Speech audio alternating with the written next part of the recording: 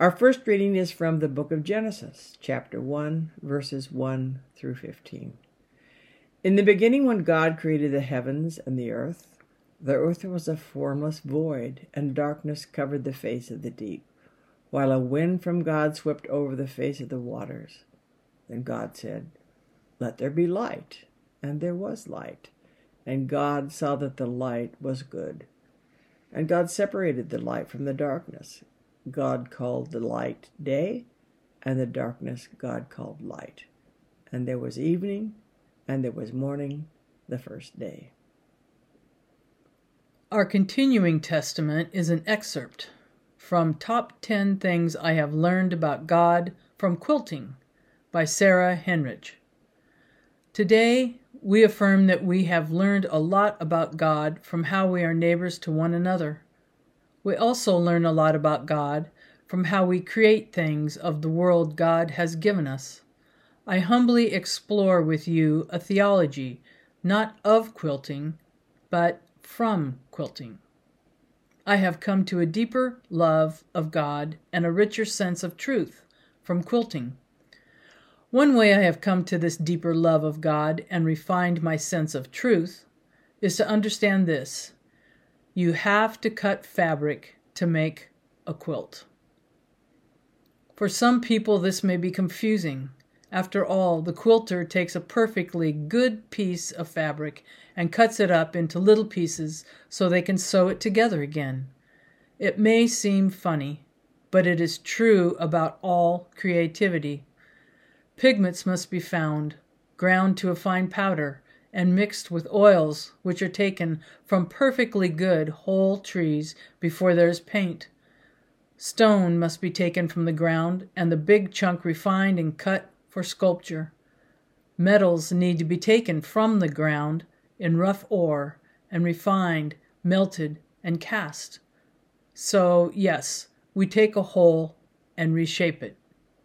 Just as God saw a whole void as it was and began to add pieces and reshape it and fill it with life.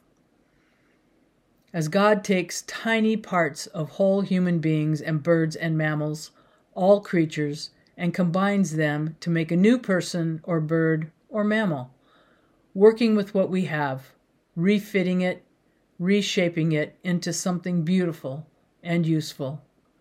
It is what God does with all creation.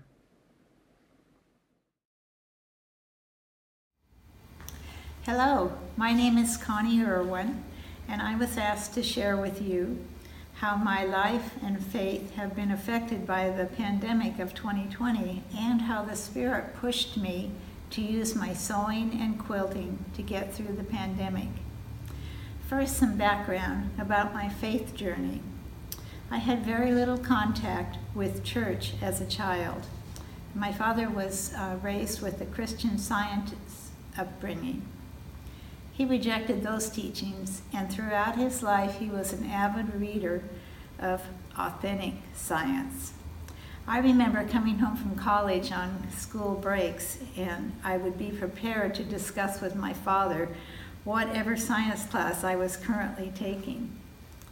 My mother had a Methodist upbringing, but she didn't attend church regularly, and we didn't have any affiliation with the church as a family. My interaction with church began when my husband and I were married. We both sensed that there was something about being part of a church family that would be important when we began our family. When our second child was born, we joined the Cedar Hills Congregational Church and had both of our children baptized by Reverend Gene Ross, who was the pastor. When we moved to Salem, we joined the Salem Congregational Church, and our whole family became active members. While I've had a church connection mostly only in my adult life, I would say that my belief in God has always been centered on the diversity and beauty of our world. Even though I believe in the process of evolution, there's just so much natural beauty everywhere one looks that it had to have been set out by a master with a plan. I've been so fortunate to have grown up in a family that instilled in me a great appreciation for nature and science. In fact, I was appreciating God's presence in nature when the pandemic began. I remember flying home from Tanzania, Africa, on February 12, 2020, where I had been on a safari with a small tour group. We spent 14 days engaging closely with all the beauty and the awe of African wildlife, as well as enjoying meeting many gracious, welcoming African people.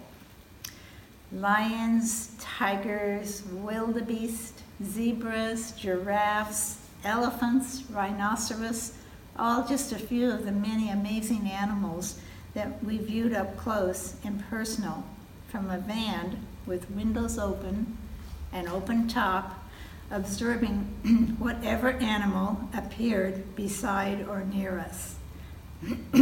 There is nothing in the world more awesome than watching a lion and lioness resting together alongside your vehicle.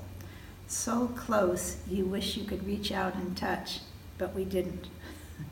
Seeing those many amazing animals we encountered really reinforced for me what a beautiful world God created for our enjoyment.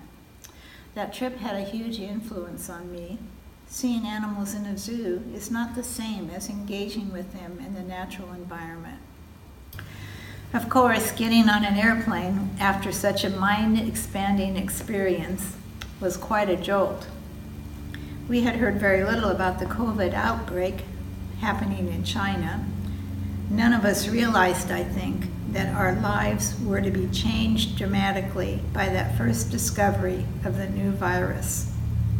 As we began our flight back to the United States, the plane was packed, and I began to notice some of the passengers around me looking rather ill. The woman seated next to me was obviously not feeling well. I thought, I wonder if I will catch something during this 24-hour flight. There were no masks, no social distancing, no questions about how we felt or if we had been ill. We were in the dark, so to speak.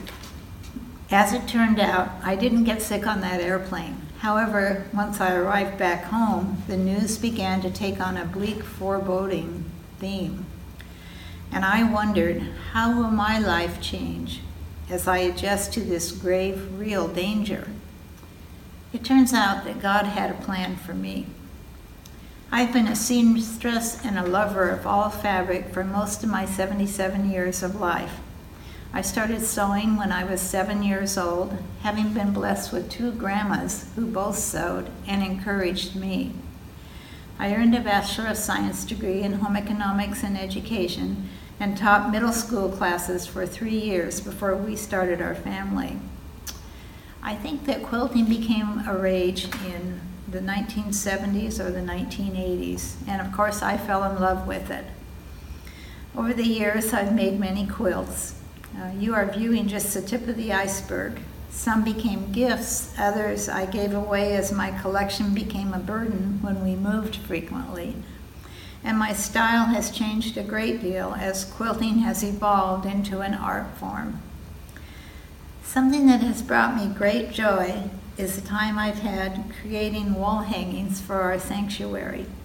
I can remember asking Jenny if it would be okay if I made a quilt or a wall hanging for the Advent season. And she said graciously, yes. I researched to learn about the symbols of the church seasons and the colors that are generally represented by those seasons. And I pored over pictures of quilts and wall hangings made by other quilters for church settings. I became familiar with art websites where I found many examples that I could convert to fabric hangings. In short, I became hooked on liturgical art. As the pandemic began, I spent the first few weeks and months during the COVID lockdowns feeling sorry for being so isolated as a single person, but I'm certain it was God who sent me a message saying, You know, you have a wonderful hobby that you're always complaining that you never have enough time to enjoy. So get busy and sew. And that's what I did. Quilts, Christmas gifts, Roman shades for my granddaughter's window in her bedroom. That's how I kept busy during those lonely pandemic times. And of course, my family close by and in a shared bubble with me, and our weekly church services, Zoom coffees, Zoom meetings, and phone conversations with friends were especially treasured. What I love about making banners is the creativity and the ability to make something beautiful out of scraps of fabric. I was asked if I could share a little about the process of creating a quilt or wall hanging. Of course, I do use patterns for many of my quilts. When I begin banners for the sanctuary, I start with a general image and a theme or an idea of what I want the hanging to say to a viewer. My next challenge is to find fabrics with which I can create that image. Sometimes I'll do a rough sketch, although often I just pull out fabrics and layer them, move them around, and begin to see a path to what I want to create. As you can imagine, you need a fair amount of fabric with which to play. However, my collection is usually smaller pieces of fabric, fat quarters or 1/4 and 1/2 yard pieces. We quilters refer to our fabric collection as our stash. We also have a famous saying, she or he who dies with the most fabric wins. Here's a shot of my stash. As you can guess, I'm working to be the winner. God comes to us in many ways, and especially during times when we are in need of encouragement. God came to me in the midst of the pandemic and pushed me to use the creative abilities that God has given to all of us to help deal with living in our ever-changing world. God certainly has a big job, as we humans often need reminding that even in the hardest and saddest of times, God is with us. May God bless all of you, especially those of you who love to stitch. Amen.